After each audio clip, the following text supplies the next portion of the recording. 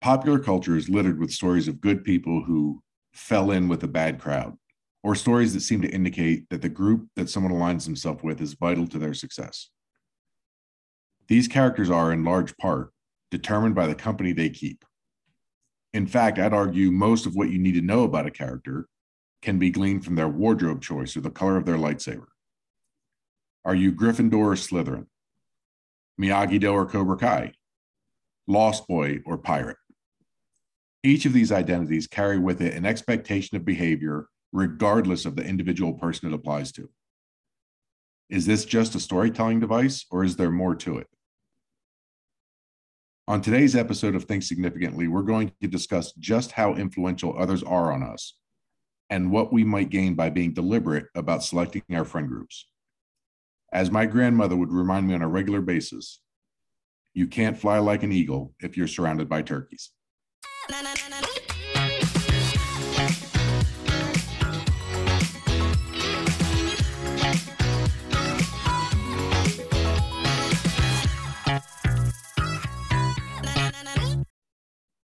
Well, Pete, welcome back. I can tell you, I am so excited to be here with you on season 2. And I just had to get that out before we talk about your grandmother giving you Eggles advice, right? I'm sure it was Eggles. The Eagles, yeah. The right. Eggles, yes. The Eggles, fly, Eggles, fly. It is. Yeah. It is wonderful to be back with you. It really is. Awesome. I've missed recording. Let's knock out some interesting stuff. Well, okay. Melissa's happy to be back. Next. Ding. All right. Okay. Well, enough of the trivialities. My bad. All right. Okay. So why don't you give us a little background on this and what so possessed you to deem this worthy of our time to discuss this?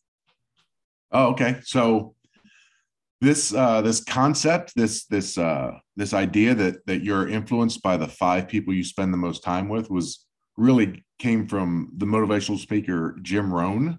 Mm-hmm. And I don't know if our listeners are super familiar with his name, but he's had a lot of influence on some important people that they might know. He mentored Mark Hughes, who was the founder of Herbalife. He mentored life strategist Tony Robbins, who everyone seems to know in some way, shape, or form. And he also had an influence on the careers of Mark Victor Hansen and Jack Canfield, who are best known for the Chicken Soup series of books. So Mr. Rohn had a sphere of influence that stretched, in different aspects of popular culture. And what his idea is that it essentially boils down to that you need to surround yourself with the people you aspire to be. And so with him surrounded by Mark Hughes, Tony Robbins, Mark Victor Hansen, and Jack Canfield, are those 4 of his 5? I'm wondering. Oh, that's a great question. I wouldn't know. That's interesting. Very, very interesting, yeah. right? Yeah. Well, there you go. I mean, yeah. Serious. Yes. Yeah. So yeah, the reason I brought it up since you asked is I think it fit well in our group dynamic sort of theme for the month. And mm-hmm. I think that personally I've come to appreciate the amount of influence that the people that I spend a significant amount of time with have on me.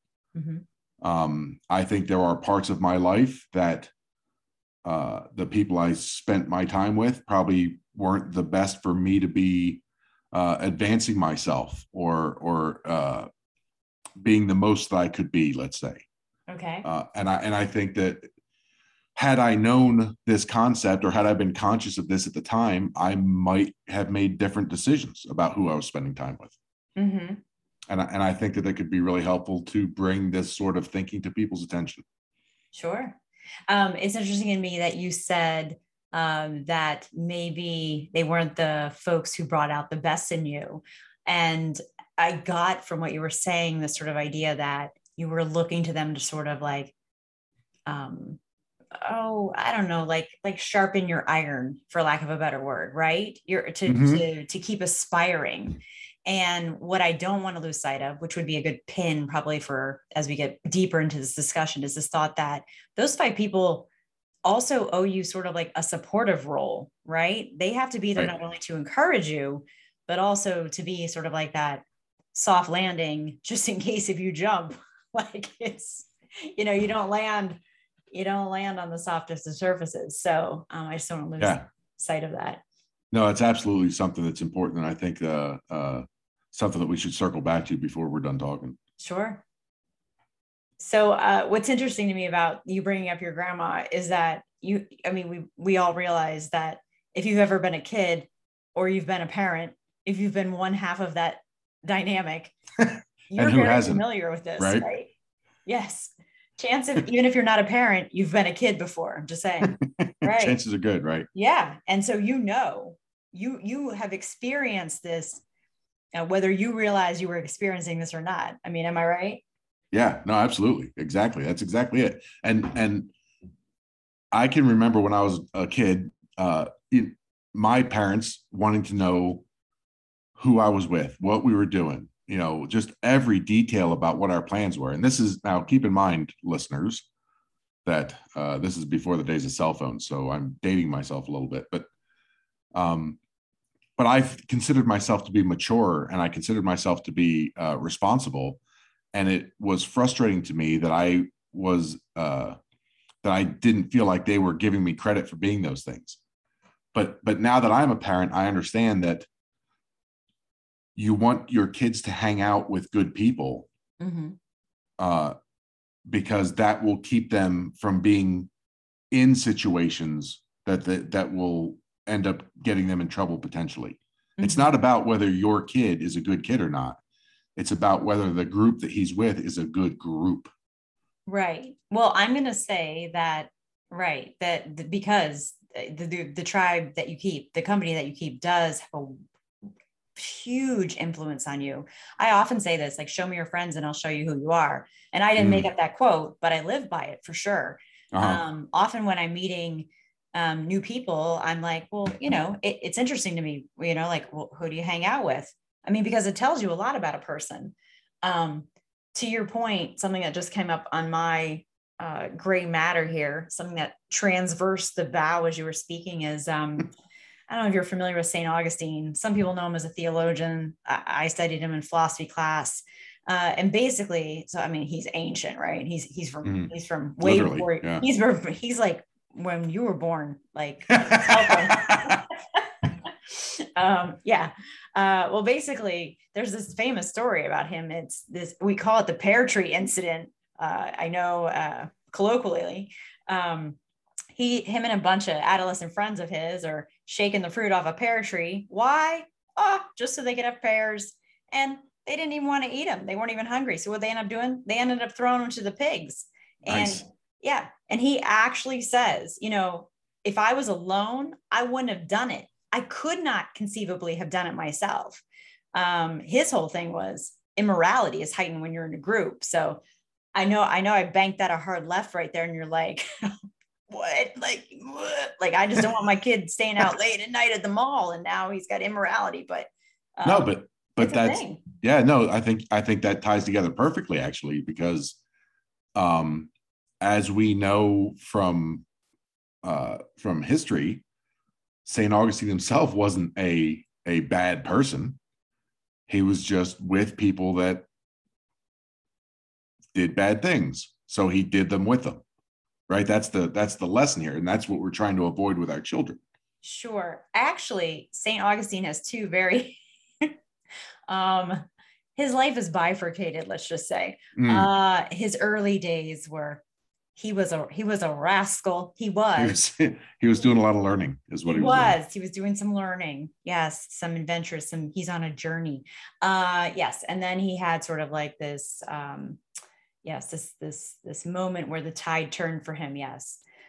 I'm going to go out on a limb here and try to encapsulate what you said about Augustine, by saying that what he came to realize is that he believed that the people he was with were having a heavy, heavy influence on his personal behavior. Mm-hmm. Yeah, his morality. Right, right. And I'm going to segue from that into something that shows that the science backs him up. So David Youngkin, he's a social scientist. He and a bunch of his colleagues did a study, and they published their findings where your morality fluctuates depending on who you're with. Mm-hmm. So you could be. He gives an example of a anecdote with a husband and wife. The husband is a law-abiding, stand-up citizen, and learns that his wife committed a horrible crime, and he now has to help her hide the body. Oh, Lord. Right? I married an axe murderer. Yes, right. I've seen this show. Yeah, I mean, it could be any number of things, but ultimately, he feels his loyalty to her will outweigh his personal morality against the heinous act that she's committed. Mm-hmm. So knowing that that's what his study showed, it's that much more important, and it lends that much more credence to Augustine's experience that you have to be careful who you're spending your time with. If you're spending your time with a bunch of people who are potentially going to ask you to do things that are against your personal ethos or your personal morality, mm-hmm. then you're going to bend your morality because that's who you're with. Mm-hmm. And if you hang out with people that are more, law-abiding good, for lack of a better term. Law-abiding good. Law-abiding good. That's a like a game reference. But the if you're hanging out with them, you don't have to worry about them asking you to hide a body, for example. Sure.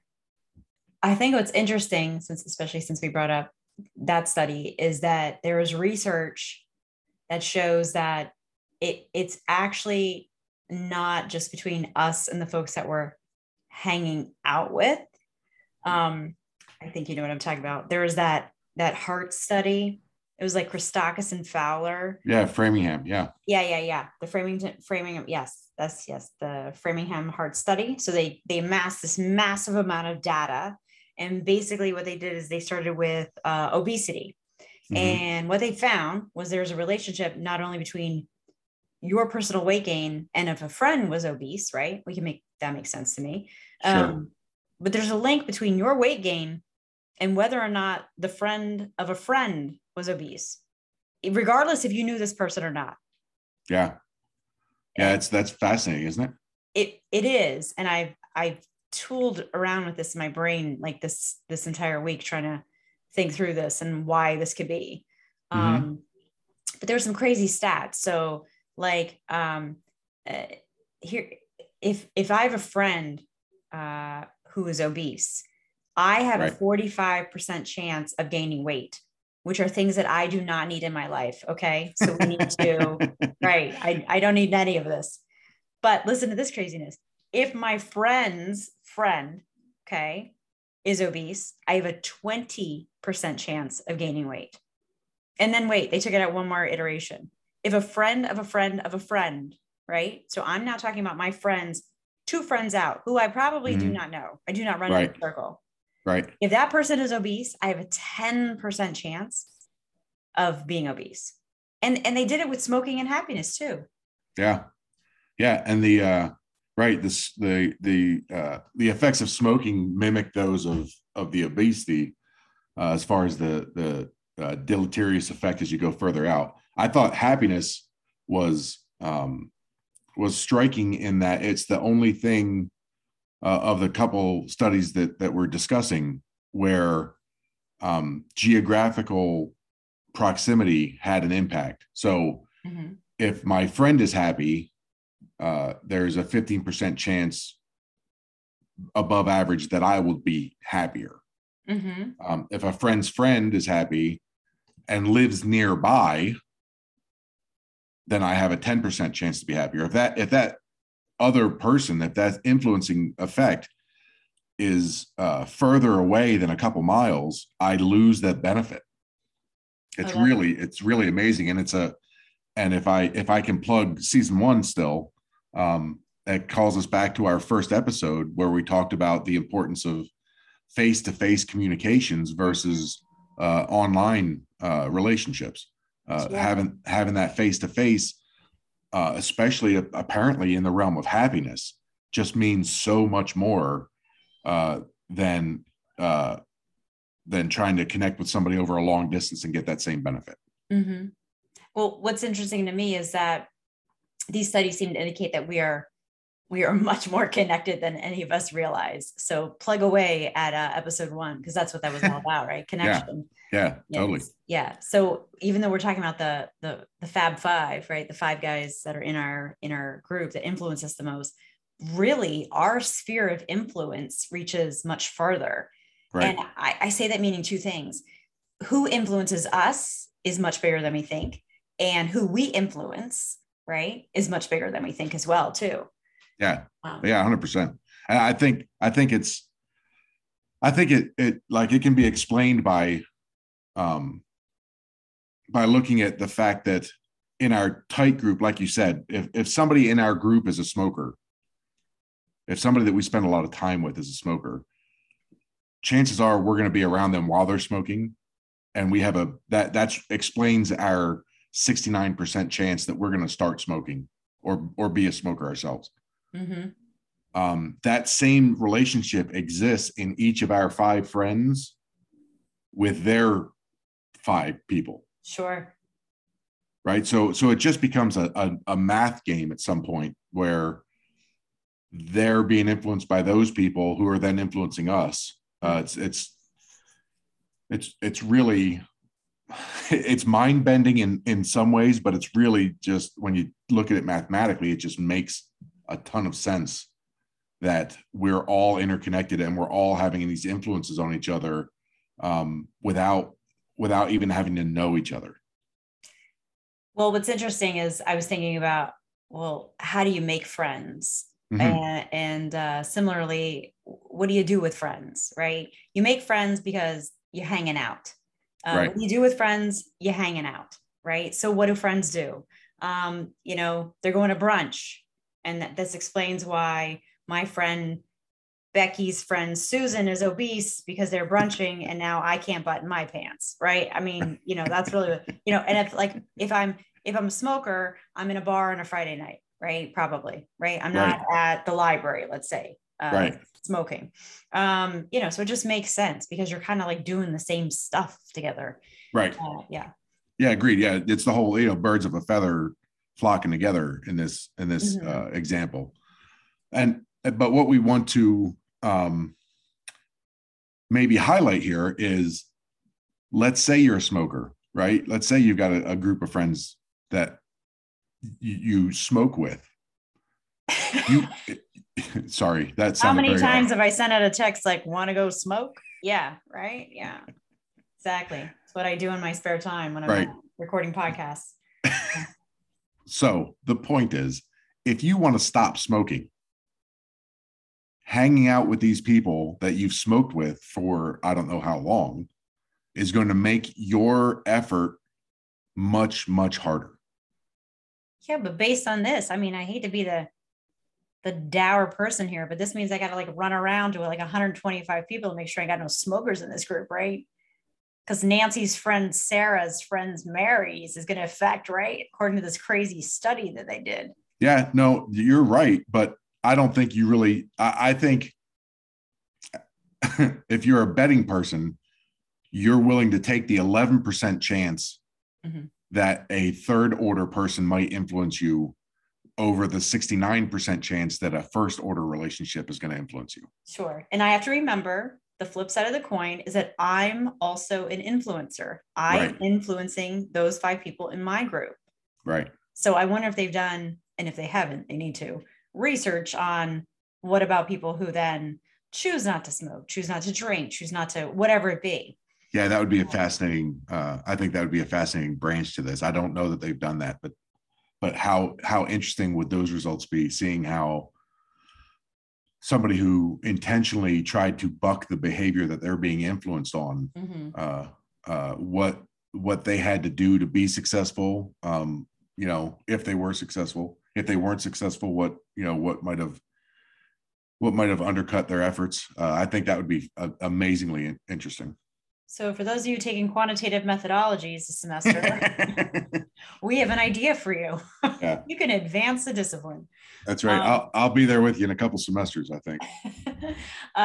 So what's interesting to me is that there's a theory that keeps coming to mind. There's a guy, Kenneth Burke, and he has this theory of identification. And basically he says that, because we're talking about this birds of a feather thing, right? So basically his concept is that when one identifies or allies with another, it's because of something called, ready, consubstantiality. Oh, that's wonderful. Yeah. But basically it makes sense. It's right? Like with something substantial. Like we have substance in common. Sure. Right? Yeah. And it's through this consubstantiality that individuals are able to persuade each other. And he's a comms guy. I gotta just throw that out there, because he's saying that like language allows us to relay our consubstantiality with another individual, but that just makes sense. What else are you gonna do? Mime it? You know what I mean? I'm at the bar and I'm trying to light a cigarette, just like I'm like, I got the white face and like the black and white striped shirt on. Yeah, I'm like, yeah. Well, he says that we can we seek identity, or that there is identity basically with other people on a couple of different fronts. So you could have like a materialistic identification, like, oh, you're a Jeep owner? I'm a Jeep owner, right? You could have idealistic identification, where everything, like we have the same sort of values, we're in the same political party. Formal identification, like all those people who are Iron Men, right? And Iron Men, right? That's definitely that formal identification. Like a fraternal, yeah. Right, because you know, they all have the tattoo on the back of their calf and the, you know, of course, the 140 whatever it be sticker on the back of their car. And trust, I would put that shit on my forehead if I complete one. I'm not knocking them. Yeah. And he also talks about this other one, which is a little bit tangential, but it's also about mystification. And that's basically like people who are like in a lower social strata will sometimes identify with people in a higher social strata. You know, it's like fandom, if you will. Like a parasocial thing? Yes. Like I think I know you more than I actually know you, because you're in my Teen Beat magazine, and I have your glossy centerfold put on my wall. Yeah. You know? Yes. Scott Baio. Yeah. not present day Scott Baio. But back in the day. No. Right. Yeah. Right. Yes, absolutely. Very fascinating. So here's where I want to go with this. I have two kind of thoughts banging around my head. One is that I'm going to take this as these are the 5 people that I spend most time with, but I got to admit that, like, I remember back in the day when the 5 people I spent the most time with were generally shorter than my knee. Right. And I was like, wow, that explains a lot. I pretty much was the summation of those people. You know, you're eating goldfish crackers out of the seat of your car, looking for gum. Yeah. That's right. All those things. But napping during the day, I'm sure. Yeah. Oh gosh. Yeah. The whole 9. Yeah. Right. Exactly. Playing My Little Pony. Yeah. But I guess but when you come out of that, when you emerge, right, then now you're really talking about this friend group that you do have some sort of sway over, right? You could be more selective. It's not like you'd be like, hey, little Johnny, you're not cutting it these days, and I don't want to be like you anymore. So sorry. Well, I think it's, and I think what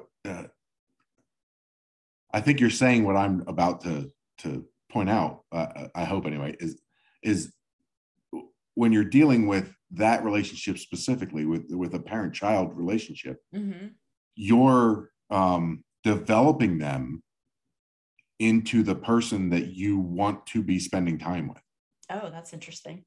Right? I mean, I like to think that with my children, I've done that, where I, you share your interests with them, you share your moral code with them, you share your work ethic with them, you share your sense of humor with them.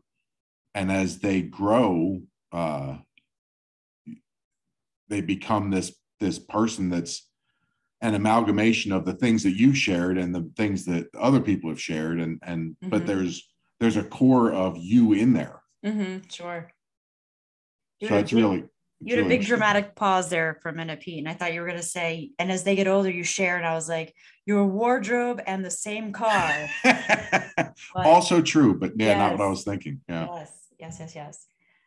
So maybe we pivot and we talk about the 5 people we keep that are more in the friends lane, the coworkers lane, the people that are we're spending most time with, say, in a sport or hobby of some other variety. Sure.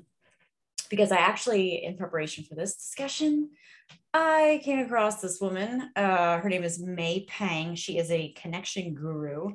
And what she did, which I thought was both like awe-inspiring and ruthless, and potentially on my list for 22, was that she conducted this assessment exercise, right? Where she paid very close attention to the relationships that already existed in her life. And she also was like, these are like new ones that I would like to cultivate. She did it very logically, very analytically. So already she's my hero. She basically, at the end of every day, she wrote down anybody that she spent an hour with that day or more. So that could have been like the barista, if the barista talked to her for more than an hour. Sure. Right? So anyway, she ended up doing this for like 2 weeks. And then what she did, this blows my mind, is she rated those interactions. So she like kind of graded them. Did she feel energized, drained, anxious, empowered, defensive? Yeah, she puts down like descriptors about how she felt about it. So she makes those interactions. She does like a qualitative analysis, essentially, of how each of those interactions went, and I'm assuming where you're going with this is she then determines whether or not they had the impact that would cause her to want to continue to have those interactions. Yes. So after she sort of like assesses them, then she sort of puts her filters on this, because she had some like top 3 must-haves, like things that she specifically looked for in these folks. Okay. And she also had like a deal breaker. Sure. Yeah. And if they, deal breaker is a deal breaker, man. Yeah, exactly. And then she basically, she was very intentional about making sure that she was saving her best self for the people who mattered the most, which means she broke up with some folks, right? Sure. Yeah. She got rid of some of those toxic relationships, or I don't even want to categorize them as toxic. They just weren't maybe the best. If you only have 5 slots, who are you spending your time with? Right. No, right. It's, I mean, time, our time is a finite resource. And if you're gonna spend any of it in a interaction with someone that doesn't fulfill you, and potentially take time away from spending that time with someone who does, give you that boost of energy, that's just bad business. Right. I mean, for lack of a better term. So I think her ruthlessness is warranted. I like how you said it was like a finite resource, because I often think of time as money, and not just in like a witty little thing to say, but I often think to myself, like, how much is this costing me? You know? So if I only have $100 in my day to spend, like, who's getting some of that? Like, you really don't have all that much time during your day to spend. No, you really don't. Frivolously, or, so you have to be, ruthless, like you were saying. You have to be intentional. Yeah. Yeah, I would agree. Now, I'm curious about her. You said that she was choosing people based on aspirational efforts. That's what she had said. Yeah, it was interesting. In the article I ran across, like, who does she want to be with? Right. Yeah, absolutely. So it was right. I thought that was very profound there. Yeah, I think that's interesting, because it gets into some of what I read in various articles about the business advice of choosing your your group of people well. And it was basically around, again, aspirationally, choosing people who you want to parrot perhaps in their careers. Mm-hmm. And that just really, like, it didn't strike me as the best advice in general. I'm going to couch that those articles came from business sources. They were aimed at business people with the goal of forwarding your career aspirations. Mm-hmm. But I personally am of the belief that our life is not what we do. Like, that doesn't define us. That we are more than our career. Mm-hmm. And I struggled with whether or not it would be better for us to choose people who we aspire to be like in their accomplishments versus choosing people who we strive to be like in their being. Mm-hmm. And let me expound on that, because that seems very vague. But if you're an entrepreneur and you want to be the best entrepreneur, you might want to hang out with, in a fantasy world, you might want to hang out with Elon Musk, Jeff Bezos, and Jamie Dimon, and these captains of industry. But I just wonder if, as a person, that's the best thing for you. If they're not, if spending time with them isn't going to fill your tank, so to speak, if they're not going to give you what you need outside of that business persona, I just don't know that cultivating those relationships is worth it. Right. I think this goes back to what I said at the top, though, is that they have to be both for you, right? They have to be not only encouraging you to be this forward-leaning individual, but they also have to be there to just support you, right? Absolutely. And I think I think that captures it very well. I think that's more important, is what I'm trying to say. Mm-hmm. Regardless of if that friend is, a plant manager, or if he's a mechanic, or any job. Mm-hmm. Their genuine support for you and I'm going to call it cheerleading, and their honest feedback is going to be more helpful to you in your aspirations than if you're hanging out with people who have accomplished what you're trying to accomplish but don't really care for you. So you bring up a good point, and I think we can't lose sight of this. You have to choose people who choose you back. Yes. And if you're not getting someone who's choosing you back, you can easily just cut sling load on them right then, but you might even want to dive deeper, and you might want to figure out why that is. I would say in some relationships where I've been in that I'm not being chosen back, it's because that relationship really lacked authenticity. And when you're saying about me hanging out with Bezos because, I think he can advance my career, he would not be wise to have me in his circle because I'm not being an authentic actor, right? Like, I want something out of this. Right. Right. He also needs a soft space to land. So, if I'm not providing that to him, I should not be one of his top 8 on his MySpace. I just not. Well, you still have MySpace accounts. Yes. Well, right. Honestly, the way Facebook's going, we'd all be better off on MySpace. But... Right. I know. But where would I put pictures of my bagel? Yes, true. That's right. True. You're like on Instagram. Duh. Yeah. Well, yeah. Meta. Yes. But yes. Before we lose track, before we get too off on a tangent here, yes. Choose people who choose you back. And that I wanted to comment on that when you mentioned breaking up with toxic people. Mm-hmm. It's hard to do. It's just when you recognize that somebody's toxic, if you're taking evaluation of the people you're spending time with, as Ms. Pang was, mm-hmm. and you're noticing that, hey, this relationship doesn't serve me. Right. This isn't mutually beneficial. This is somebody that's taking and not giving. or however you want to couch that. Mm-hmm. Ending that relationship is good for you. I would argue it's imperative that you do it, but it's hard to do. Mm-hmm. And I just don't want people to think that either of us are advocating for or trying to suggest that changing these groups of friends is just something that you can do at the drop of a hat. It's not. It's hard work. It's effort. It's going to be painful. Losing a relationship is painful, even if it's a bad relationship. Mm-hmm. Sure. So what I was going to say is too, I feel like toxic is so heavily charged, and usually it's not even that, right? Like I'm going to say the silent killer in any relationship is complacency.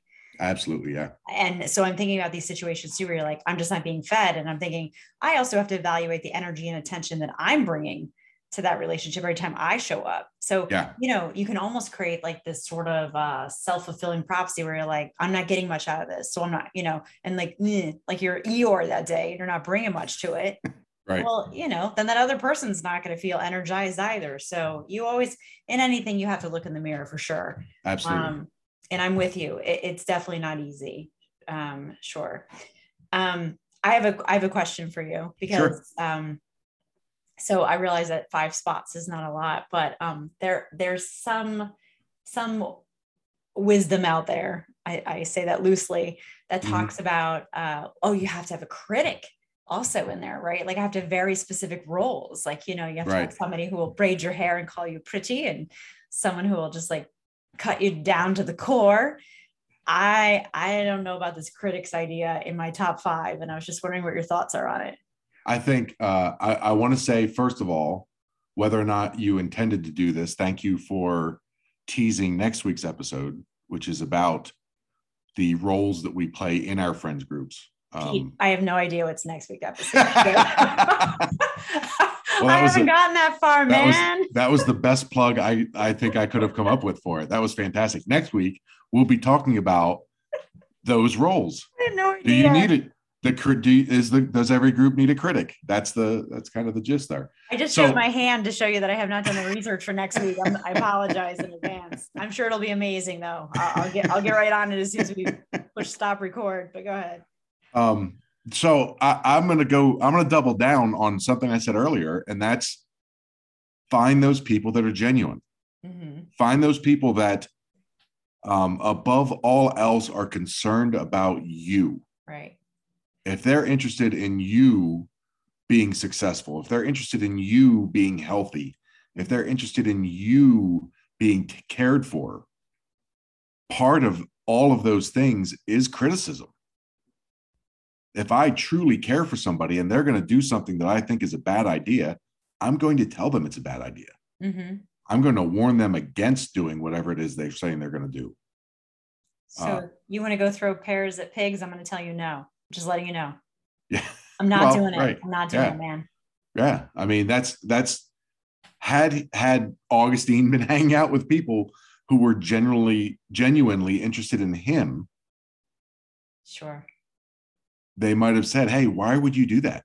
Right. That's not who you are. That's not who I know you to be. Mm-hmm. Why would you pursue this? Sure. And that might have been enough to get him to go, wait a minute, why am I going to do this? Mm-hmm. So I don't think you need a person to be a critic. I think you need a genuine person. And the more genuine people you can find, the richer your life is going to be. Agreed. Yeah. As soon as I heard critic, I immediately went to something we use in the change management world, which is called red teaming. Mm-hmm. And that's where you are like, you adopt that adversarial approach, because then it makes your plan or your policy or your system even that much stronger. It's like devil's advocate. But I thought to myself, I think besides Nancy, who eats too many bagels and now I'm fat, I also don't need this in my top 5, but I love the way you framed it. I think that makes so much sense. And if I could, just a quick wrap up here because I found another study. It's an old study. Okay. It came out of Harvard, and it really just sort of underscores really how important it is that we are happy in our relationships, because they are a powerful predictor of our health and longevity. like above other things, above IQ, above like good genes. Like I could have crappy teeth, right? Like thanks mom and dad, but like I have a really good friend group. More powerful than social class even. So yeah, it's very important picking your five and how you do that. Yeah, I think that's a wonderful way to sum this up, to bring this discussion to a close, because it shows just as I'm kind of cataloging the things that you listed off, if it's irrespective of social class or IQ or genes, or I don't remember what else you said, those are especially social class is an indicator of I'm going to use air quotes here and be like success as we define it in America. And it really gets to the heart of being fulfilled by the people you spend your time with. Right. So I think that's a wonderful study, very, very relevant, and puts a nice cap on this discussion. Well, awesome. Well, let's wrap it up then. Let's do it. Oh yes, let's it's been a minute since we've done a send-off. I know, right? Melissa and I would love to continue this discussion with you on social media. Give us your thoughts on how you feel your friends influence you, or on how you influence your friends. Think about who's in your top 5 and why, and you don't necessarily have to share that with us, but I do think spend some time thinking if they deserve to be in your top 5. We'd love to hear, though, if you've consciously sought out a new friend group, and why. What caused you to seek that change? And we're betting it wasn't easy, like Pete mentioned to you before. So reach out and share with us. Yeah, you can find us on Twitter and Instagram at ThinkSigPod, and on Facebook and LinkedIn by searching for Think Significantly. And if you enjoyed our conversation, please invite one of those top 5 friends to listen. Or one of their top 5. Yeah, or one Spiderweb. Top 5. Spiderweb that thing out to all 3 tiers. We need all 125 people to know. Right? Because if Mary is listening, then that means 3 iterations over, right, is going to listen. If we go with the obesity, smoking, happiness study. Yeah. Yeah, if you start listening, there's a 40% chance your friends will start listening. That's just science. Same car with you when you drive carpool. Hashtag facts. Yeah. That's right. Yeah. So Pete and I will be back next week to tackle another thought-provoking topic, which I just discovered what it was. Thanks for that. And until then, we encourage everyone to think significantly about the world around you.